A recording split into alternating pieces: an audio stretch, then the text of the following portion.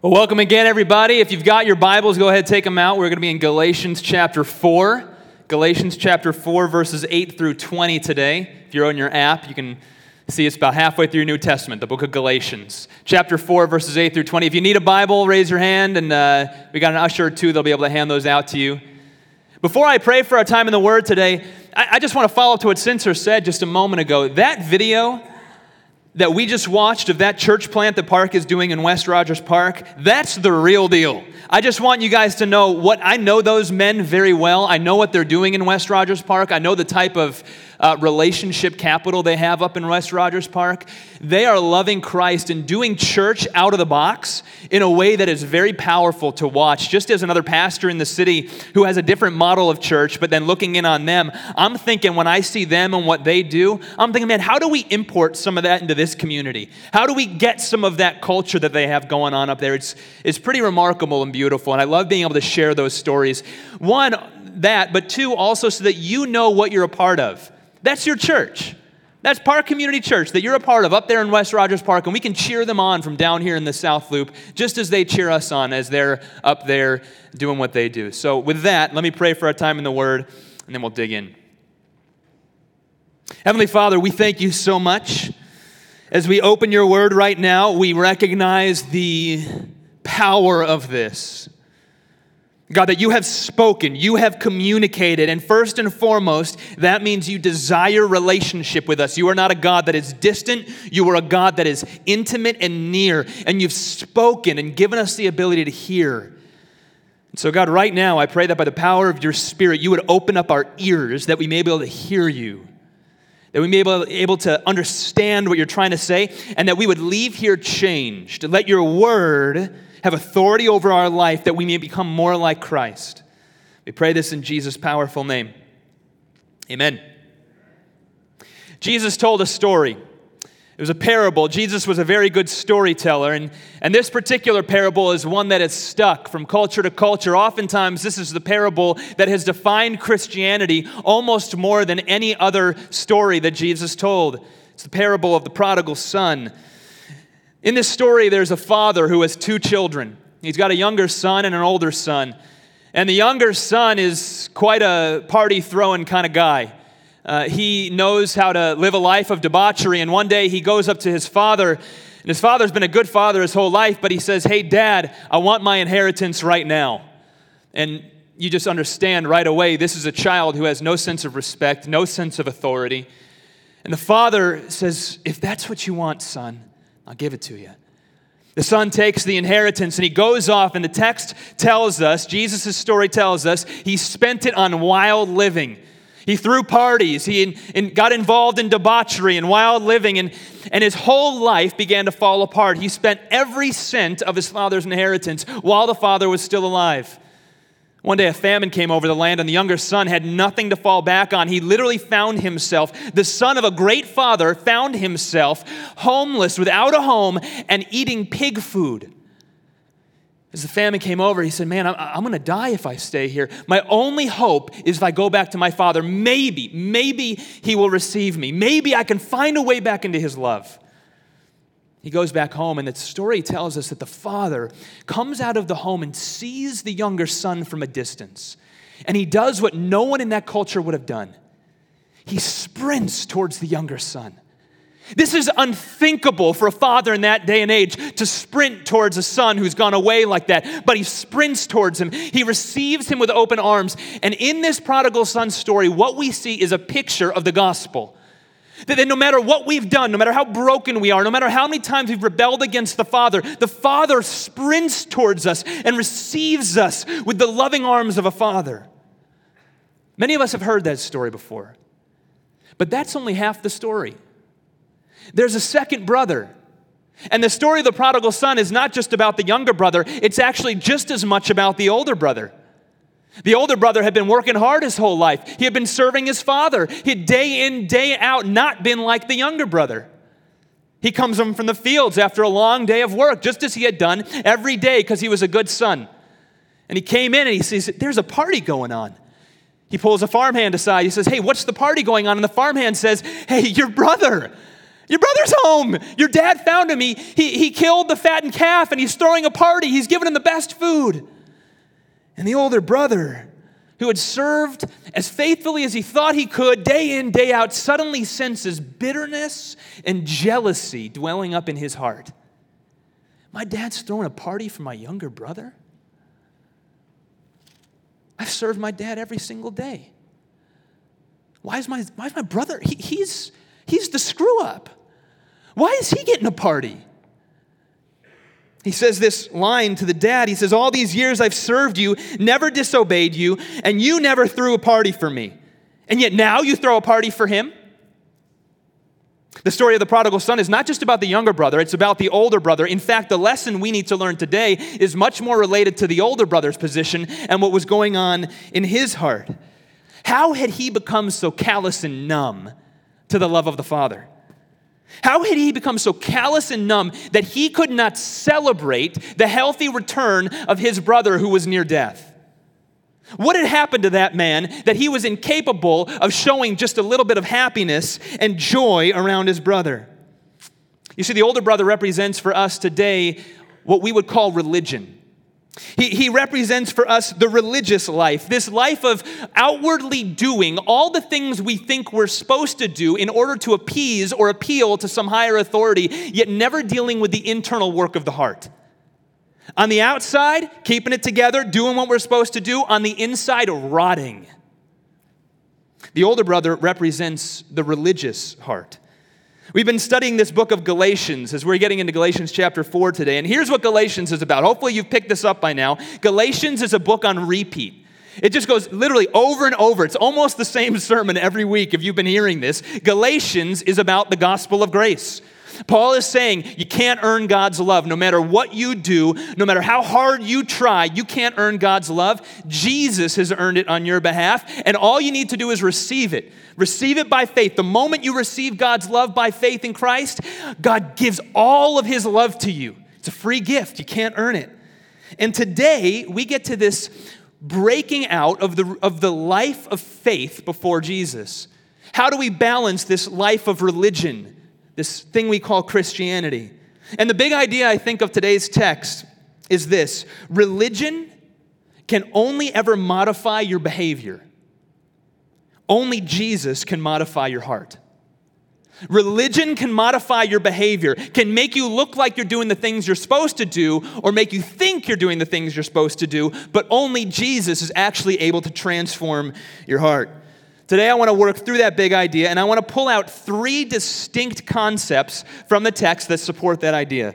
The first one is this. Number 1, Jesus modifies your motivation for loving God. He modifies your motivation for loving God, as opposed to how religion makes you think you should love God. Let me summarize this point this way. Every religion that you come across in this world will give you a set of rules of how you're supposed to love God. You travel to a certain city, you do enough prayers, you get on your knees enough times, you do enough fasts, you do something, and this is how you appeal to God, and this is how you garner God's favor.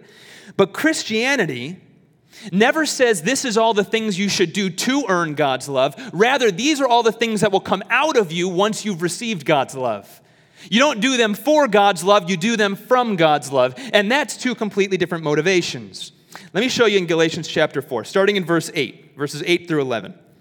Paul says this, speaking to the Galatian church, "Formerly, when you did not know God, you were enslaved to those that by nature are not God's. But now that you've come to know God, or rather to be known by God, how can you turn back to the weak and worthless elementary principles of the world, whose slaves you want to be once more? You observe days and months and seasons and years. I'm afraid I may have labored over you in vain." Let's pause right there. In verse 8, he says, "Formerly you did not know God." He's telling a story, and it's such interesting language there when he says you did not know God. He's speaking to a group of people who have professed faith in Jesus Christ, and he's saying, before that moment, you did not know God. Now that word know, in the language of the Bible, means so much more than when we use the word know in our day-to-day speech. The word know in the Bible has this concept of intimately knowing somebody, of knowing the depths of them, of knowing their heart, of being familiar with all of them.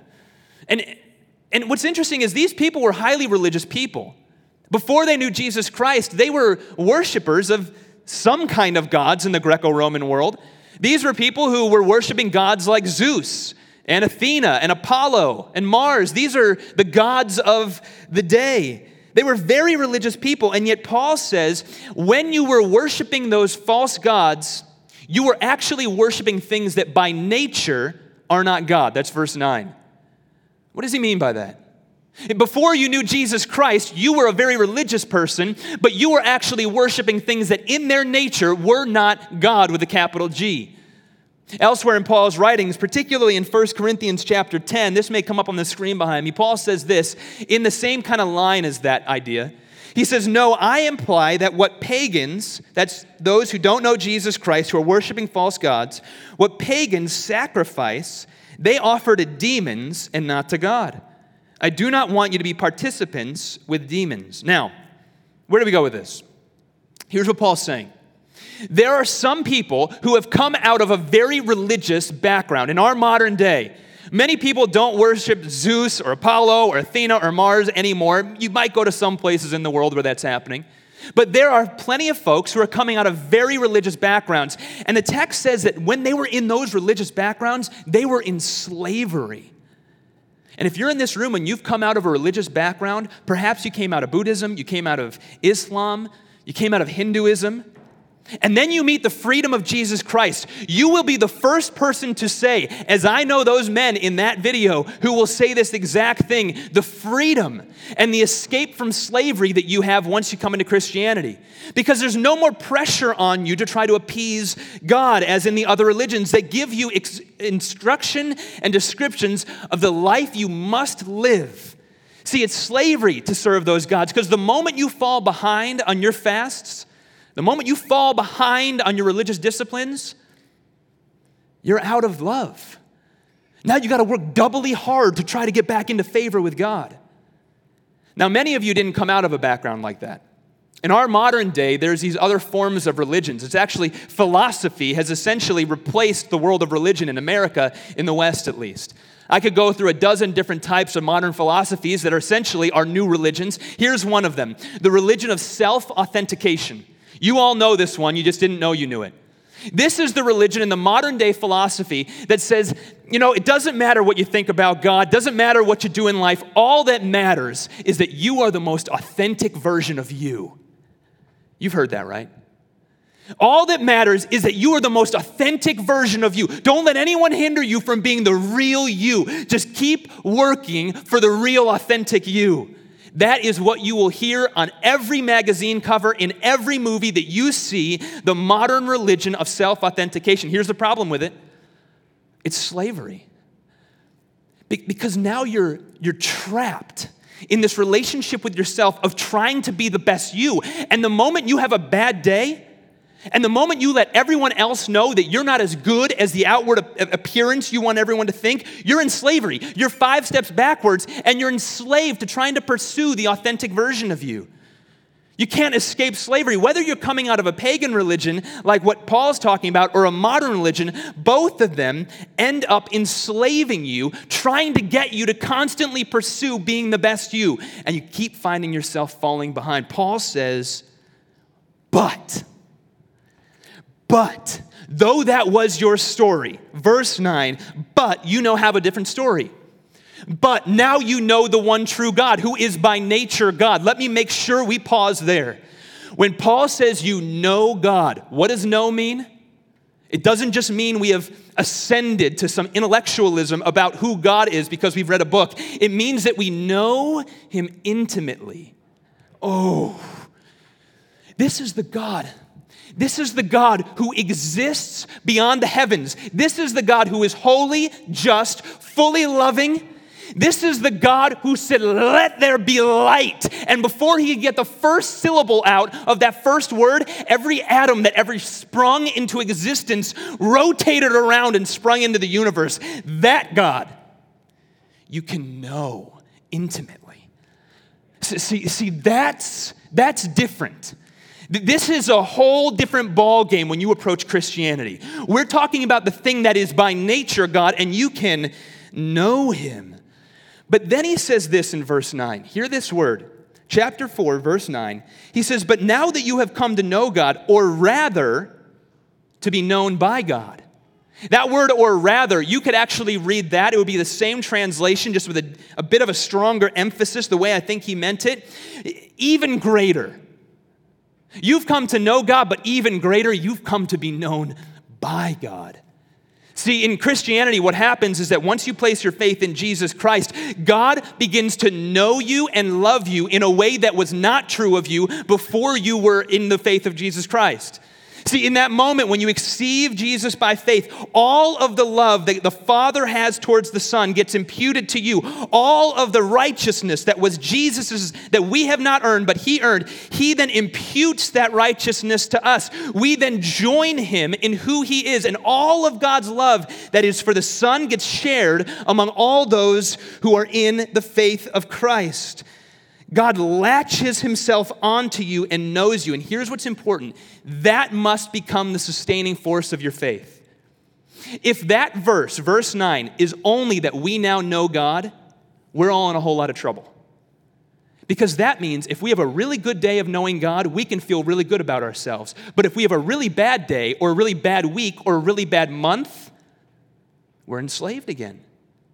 We've fallen 10 steps backwards. I haven't read my Bible in a month. What do I do? Oh no, I've fallen out of sync. Now I've got to work double as hard to try to get into it again. But the sentence doesn't end there. It said God knows you. And because God is a stable rock, his knowledge and love of you does not change from day to day. It is perfect. Therefore, our relationship with God is not an enslavement of trying to earn God's love. It's already fully there. God loves us fully no matter what we bring to the day on any given day, no matter how weak we feel we've been. See, what this does in the life of a follower of Christ is this removes our insecurities. Every single one of you, and me as well, we have seasons where we're very strong in our faith, where we're strong in our devotion. And if I were to ask you, how is your walk with Christ going? As I do when I meet with you one-on-one.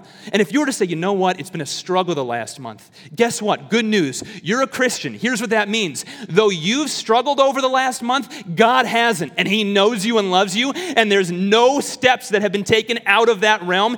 All his love is being poured on you just as much as when you had a great season just a little bit before. See, it's not dependent on what we bring to the table. It's all dependent on what Christ brings to the table. This removes our insecurities. Feeling like we haven't done enough. Feeling like, man, I got to do double today. Richard Lovelace, a theologian, a really strong thinker, thinks about it this way. He writes this great quote, talking about Christians who have forgotten this principle, forgotten this, and started to depend on themselves and their duty and their religion to try to get better. He says this, Christians who are no longer sure that God loves and accepts them in Jesus, apart from their present spiritual achievements, are subconsciously radically insecure persons, much less secure than non-Christians because of the constant bulletins they receive from their Christian environment about the holiness of God and the righteousness they're supposed to have. Their insecurity shows itself in pride, a fierce defensive assertion of their own righteousness, and defensive criticism of others. They cling desperately to legal, pharisaical righteousness, but they envy and jealousy over each other. Sin grows out of their fundamental insecurity. This is the older brother of the prodigal son. He's totally insecure. He's going about everything he could do to try to be a good person. He's being religious, and he's thinking that's what's earned him God's love. But on the inside, he's so insecure that he can't celebrate the return of his lost brother. God's love for us is not dependent on how well we read the Bible, on how often we come to church, on how many hours we pray, or how many times we help bring someone to faith in Christ. He knows us and loves us, period, if we've placed our faith in Jesus Christ. And that's it. That removes all insecurity. Jesus Christ changes our motivation. We don't work and perform our religious love coming to church in order to achieve God's love, but rather from God's love. Number two. Jesus modifies how you suffer. Now, this is so important. We talk about suffering in this church all the time. And the reason we talk about it is for two reasons. One, it's on just about every page of Scripture. It's the most common theme in the entire Bible is suffering and how God meets us in our suffering and the solution that's offered to us in suffering, which is Jesus Christ.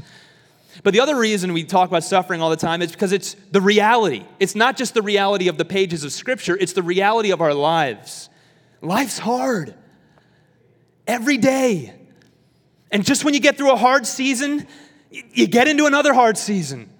And that will continue. There will always be challenges in us. And Scripture affords tons of material to help us understand how do we go through and navigate life in the suffering moments. Galatians chapter 4, verses 12 through 16. Remember what we're talking about here. Religion can only modify your behavior. Jesus modifies your heart. Particularly, he modifies how you suffer. Verses 12. Brothers, I entreat you, become as I am, for I also have become as you are. You did me no wrong. You know it was because of a bodily ailment that I preached the gospel to you at first. And though my condition was a trial to you, you did not scorn or despise me, but you received me as an angel of God, as Christ Jesus. What then has become of your blessedness? For I testify to you that if possible, you would have gouged out your eyes and given them to me. Have I become your enemy by telling you the truth? Now, let me remind you why he's angry in this text. If you recall, Paul planted this church. He got this church going, and then he went and planted other churches. But while he was gone, some false teachers snuck in. And the false teachers were saying, hey, the grace of Jesus Christ is good, but you got to do a few more things to earn God's love. And Paul's over here going, whoa, have you forgotten everything I taught you? You can't earn God's love. It's all a gift of grace. Stop going through religious motions thinking that's making you right with God. Receive Jesus by faith. That's where the angry tone of this text comes from. Now, we learned some clues about Paul's early days in Galatia from this text. We learned that he had a bodily ailment, don't we? He says, when I first came to you, it was a trial. My bodily ailment was hard on you. Now, we don't know exactly what Paul's suffering was, but when he was apparently planting this church, he was suffering. And in fact, the language he uses here, he says, and though my condition was a trial to you, you did not scorn or despise me. In that day and age, they didn't have medication and bandages like we do. So if you had a particularly kind of nasty thing going on, it was kind of gross. It smelled bad. When we hear the word despise, that's what he's talking about. You didn't despise me in my suffering. You cared for me as I worked and labored among you. And we see two things that happened. Number one, here's how they loved him. They cared for him as if he was Jesus Christ. Did you catch that in the text? He says, you cared for me as if I was an angel of God, as if I was Christ Jesus himself. What a perspective is that? Now, I want you to think for just a moment. Think of someone who's suffering in your life. Shouldn't be hard to do. Think of one person you know that is suffering right now, this morning. They're having a hard morning or a hard season. Can you say you've loved them as if they were Jesus Christ? See, this is actually straight out of others of Jesus' teachings. Don't you remember when Jesus said, he looked to the people who he's bringing into heaven, he said, when I was homeless, you gave me home. When I was hungry, you gave me food. When I was starving, you gave me food. When I was in jail, you visited me. And they all looked to Jesus and said, when did we do any of those things to you, Jesus? And in Matthew chapter 25, Jesus says, and the king will answer them, truly I say to you, as you did to one of the least of these, so you have done it to me. Who's suffering in your life right now? In the early days of this Galatian church, when grace was just rocking them, when they were like so in love with Jesus and they couldn't get enough of it, they were loving Paul and his suffering as if he was Christ himself. Number two, we see this. They desired to suffer in his place. He says, you would have gouged out your eyes for me if you could have. Now that is startling. I think the parents in this room maybe can understand that verse pretty well. Most parents I know would say, man, I would suffer for my child if I could. I would give my eyes for my child if I could. There's a parental love that's understood there. But what's startling is that this is between Paul and other people in the church. He's looking around at the people in the church and saying, you would have suffered for her or for him, giving your eyes. That's the kind of love you had for each other. How does that love get into a congregation? It seems almost supernatural. It seems like this is almost impossible, and yet Paul's telling it as history. He's saying this is what used to be true of you. Verse 15, Paul describes, and he uses this fascinating word, very important. Verse 15, what then has become of this blessedness of yours? That word blessedness, it means this joy, this spirit-filled enthusiasm, this overflowing of God in your life. He says, what's happened to the joy that you once had? Once again, we think of the older brother, don't we? This was the thing that the brother was missing. He had no joy in his life. He had all the motions. He looked good on the outside. Religion had put this mask on him that made it seem like everything was right, but there was no joy. And we see that in the moment when someone around him was suffering. He was just going on with his religious duty as if the whole world was fine. In fact, he was angry when the brother came back, when he should have had joy. He was concerned with being outwardly religious, and there was no transformation of the heart. He didn't know how to suffer with his brother. Now, what's the problem with the older brother? I think it's the same problem many of us have. And it's one of the reasons that I think sometimes we struggle with deep, authentic, intimate community as a church. Not just in this church, in the Western church, but let's just call out our church for a moment. I think this is one of the reasons we struggle is because sometimes I think when we think of God, we think of Him like a religious taskmaster. And so caring for the suffering among us becomes a burden that God's told us to do.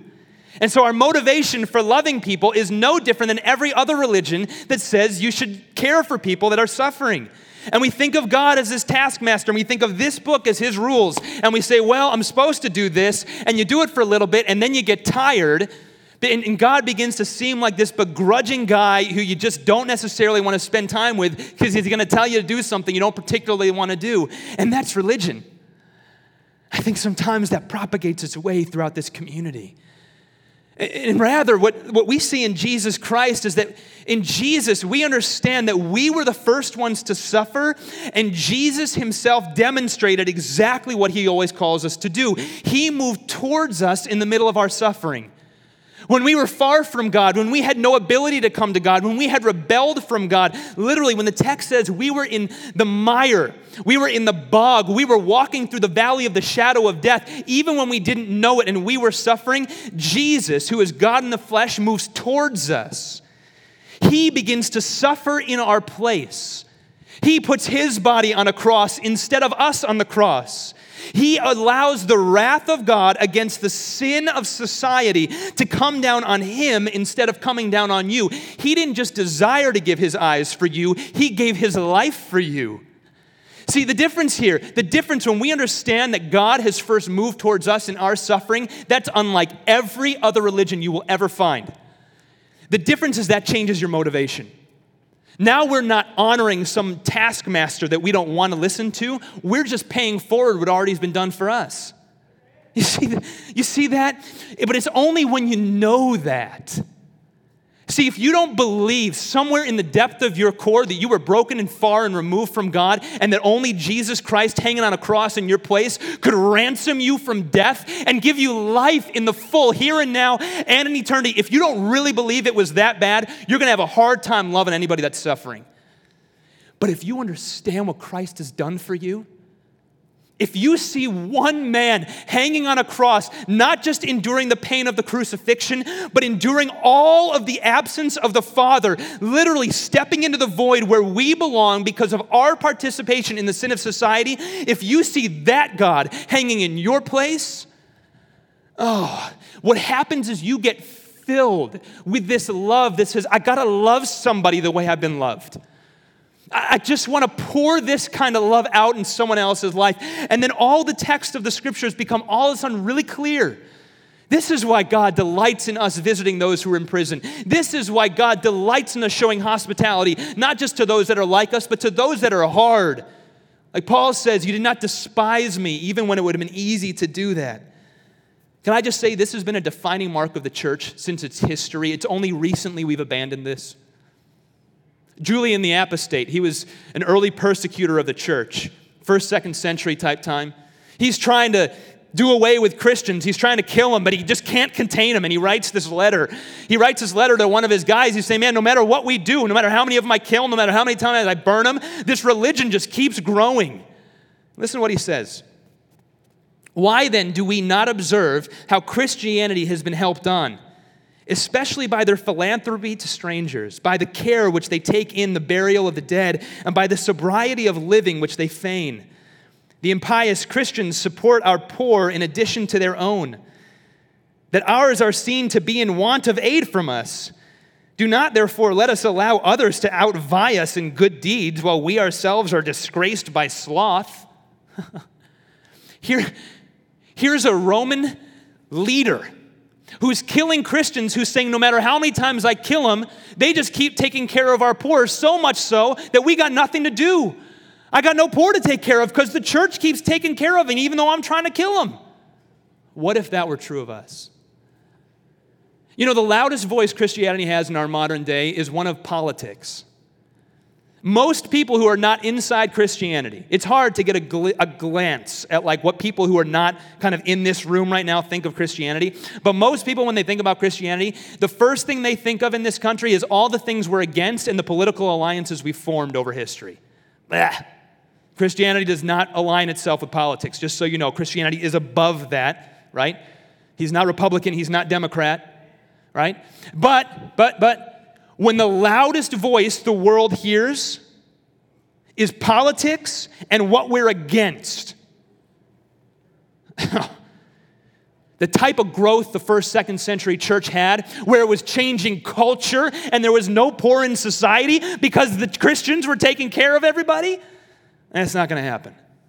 We need to restore this. And this can't be something we say, well, now I got a religious thing I'm supposed to do. No. We look to the cross and we understand what actually happened there. We take care of those who are suffering around us because our motivation has changed. We're paying forward what's been done for us. We need to see the fullness of the distance that existed between us and God before we start caring for those that are suffering. Otherwise, God's going to very quickly become a taskmaster, which we can't stand to go near. Christianity changes the way we suffer well. Number 3, Jesus modifies, this is the most important one, he modifies how you find approval. Every one of us is looking for approval. Every one of us, even if you think you're not a people pleaser, you are looking for approval. Jesus modifies how you find it. Verse 16 through 20. Have I then become your enemy by telling you the truth? I love that in Paul. Wasn't afraid to just say it as it was, even though he knew he might make an enemy out of it. They make much of you, but for no good purpose. He's talking about these false teachers. They want to shut you out that you might make much of them. It's always good to be made much of for a good purpose, and not only when I am present with you. My little children, hear his heart and his language there. My little children, for whom I am again in the anguish of childbirth until Christ is formed in you. I wish I could be present with you right now and change my tone, for I am perplexed by you. Paul compares and he contrasts two teachers who are vying for the attention of the students, the Galatian church. On the one hand, they've got the false teachers, and he quickly shows us the motivation. Verse 17, they make much of you, but for no good purpose. They want to shut you out. That means shut you out of the grace of Jesus Christ. They want to shut you out that you might make much of them. These false teachers, we've talked about this, they were called Judaizers. Remember, they were trying to add religion into this early Christianity. They were trying to say grace is good, but it's not enough. You got to follow some seasons, some practices, some religious duties if you really want to get the love of God. Paul says they're not doing it because they genuinely care about you. They're doing it because they want to increase the amount of followers they have. All they want is a group of people around them so they can puff up their ego and say, hey, look how many people follow me. He goes, watch out for those kind of teachers because they can't teach truth if they're blinded by ego. You can't get truth out of them. All you're going to get is the thing that you want to hear in order that their following might grow. We all know what this is like to be used, don't we? See, that's what the false teachers are doing. They're using the Galatian church. Everyone knows what it's like to be used. You ever had someone come up to your life and they're being nice to you? Maybe it was an old friend you haven't talked to in a long time that all of a sudden starts getting in touch with you. Maybe it was a family member who's being surprisingly nice to you. Then all of a sudden, you're in a conversation with them one day and you go, you're just using me. That's what you wanted from me this whole time? There was no authenticity here. And all of a sudden, don't you just feel used? You feel like an object in that moment. I know what that feels like. All of a sudden, you don't love me.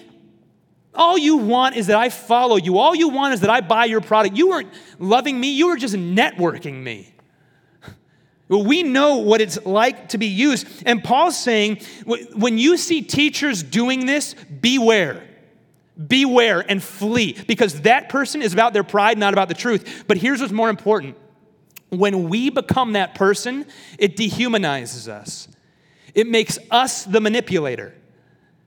See, when we drag this into the church and we think of people in terms of whether they will follow us and give us the pleasing, give us the satisfaction, the feeling that someone thinks we're worth it, when we are treating people that way, we end up using them and manipulating them instead of loving them. Once again, we go to the older brother. This is what he was doing. This is why he could not bring himself to love the little brother. You know why?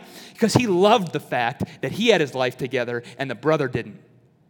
It made him feel good about himself. That was kind of his gig. Man, I do my work. My dad loves me.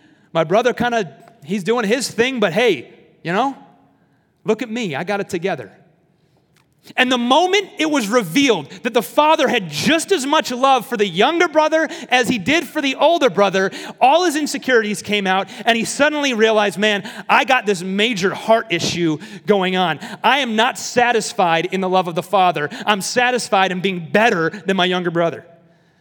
See, we drag this into the church with us. Paul shows us a different way. Paul says, my little children, I'm in the pain of childbirth. To all the mothers in the room, you said, I don't know if he knows what that feels like, because that's a lot of pain, right? That's a lot of pain, but that's what Paul is trying to say right here. This is the type of agony my soul has over you. And I don't care whether you love me right now or hate me right now. I'm going to tell you the truth, because my top priority is that Christ is formed in you. You can hate me all you want, but as long as you recognize Jesus on the cross, then I'm happy. That's all I want for you, says Paul. I want you to elevate Christ in your life so that he takes over every moment of your life, that you don't get distracted with religion. You don't get distracted with false philosophy that tells you that just be the most authentic version of yourself. It's a lie and it enslaves you. I want Christ to be formed in you, says Paul. That's all I want. That's a total different motivation. This can only come from a relationship with Jesus Christ. See, once you get the love of God that totally satisfies you, then you're filled up on the love of God and you can pour out into other people. Any other type of love is just using them because you're trying to satisfy the hole in your heart. See, every one of us has a need to be fully loved. It's in there. There's a void. Talk to anybody on the street. Ask what their philosophy on life is. And if you keep getting down to it, you keep asking the right questions, everybody wants to be loved. And if we don't find that love in the eternal love of God, if we don't fully satisfy ourselves in the reality of that God who didn't just spin the world into motion, but then hung on a cross on your behalf, that's how much he loves you. If you don't find that love in him, if you're not fully satisfied in that, then there's this void that still lives there. And when I talk to you, I'm just trying to fill that void. Man, I hope this person makes me feel satisfied about myself. But if it's full, if I see Jesus Christ hanging on a cross, shedding his blood for my sin in my place to give his love to me so that all the love the Father has for the Son might be imputed to me and I would become adopted into his family, the King of Kings is my Father. See, if that love is real, not just words on a page, but actually is in your heart and you live that, now guess what? You've got love to pour out in other people, and it doesn't matter if you like me or not at this point, because I'm going to tell you the truth, and if you hate me, that's fine, because I just want one thing. I want Christ to be formed in you. You see the difference there? One teacher wants to fill up their ego, the other one wants Christ to be formed in them, and it all has to do with how we see Jesus on the cross. Some of us have brought this into our life of Christianity. And we're using people. We're using our spouses, we're using our friends, we're using our neighbors, we're using the people that we do work with. And we haven't thought about it that way, but we are. And it comes through in all these little ways, these thoughts we have, these nagging insecurities that pop up when we wonder, man, did I say the right thing today? Did I offend them in the wrong way? Someone said so-and-so about me. I caught them talking about me behind my back, and then I can't stop thinking about it for weeks on end. All these things, this reveals that our love is not being fully satisfied by the Father, but rather we're trying to fill that love by broken people. We need the cross. A person who has met that need by the love that's offered to them on the cross now is not dependent on others to give them that love. They're able to freely pour it out on others. This is exactly what Christ meant when he said in John chapter 4, verse 14, "Whoever drinks of the water that I will give him will never be thirsty again. The water that I will give him will become in him a spring of water welling up into eternal life." Have you received that living water? Is that true of you this morning? Is the living water bubbling up in you? Do you have that blessedness that Paul describes in this chapter? That joy of pouring out into other people? Is that true of you right now? If it's not, literally, the way you receive that is to receive it by faith. You place your faith. It's not something you can do. It's something you believe in. And what happens when you trust in Jesus Christ, his death on the cross, is that all of God's love gets given to you and the Spirit gets placed inside of you and he totally transforms your life. Where religion can only ever modify your behavior, Jesus can modify your heart. Let me pray. Father, we thank you so much. We thank you for the Word of God. We thank you for the Scriptures that have revealed your love to us. And God, literally right now, all we do is just say thank you. Thank you that you freed us from slavery. Thank you that you've given us freedom. Now, God, let us live into that freedom. Let us not ever return again to slavery. We pray this in Jesus' holy name. Amen.